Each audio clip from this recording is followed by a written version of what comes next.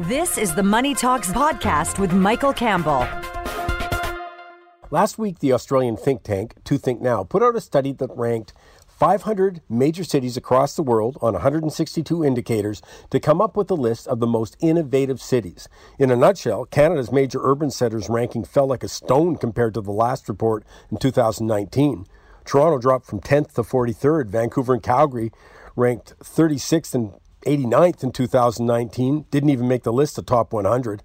Montreal fell from 22nd to 36th.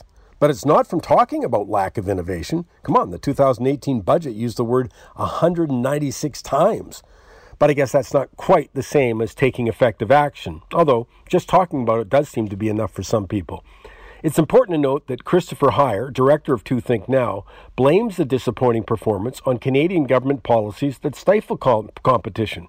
Well, maybe that's also not a surprise, given competition is an increasingly controversial concept in Canada. Maybe because it's directly linked to merit or success and, heaven forbid, capitalism. And there's no shortage of people who describe themselves as anti-capitalists. And competition doesn't foster diversity, equity, and inclusion, as the Vancouver School Board put it, when eliminating the honors math and science programs. In fact, the essence of competition is that it identifies, elevates specific individuals or teams or businesses. It's the antithesis of inclusive and equitable. It's the product of individuals who stand out in their thinking and actions. I mean, innovation, though, is essential for the progress in every area of life. So should we be concerned with such a dramatic decline in the country's major urban centers in terms of innovation? Well, I don't think these kinds of reports are the be-all to end-all, but a precipitous drop in the global rankings maybe should be the catalyst for review of the tax and regulatory policies that are an obstacle to innovation.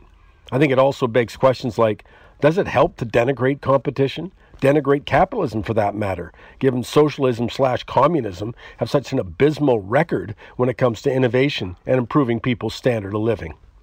My name is Mike Campbell. Join me Saturday for Money Talks.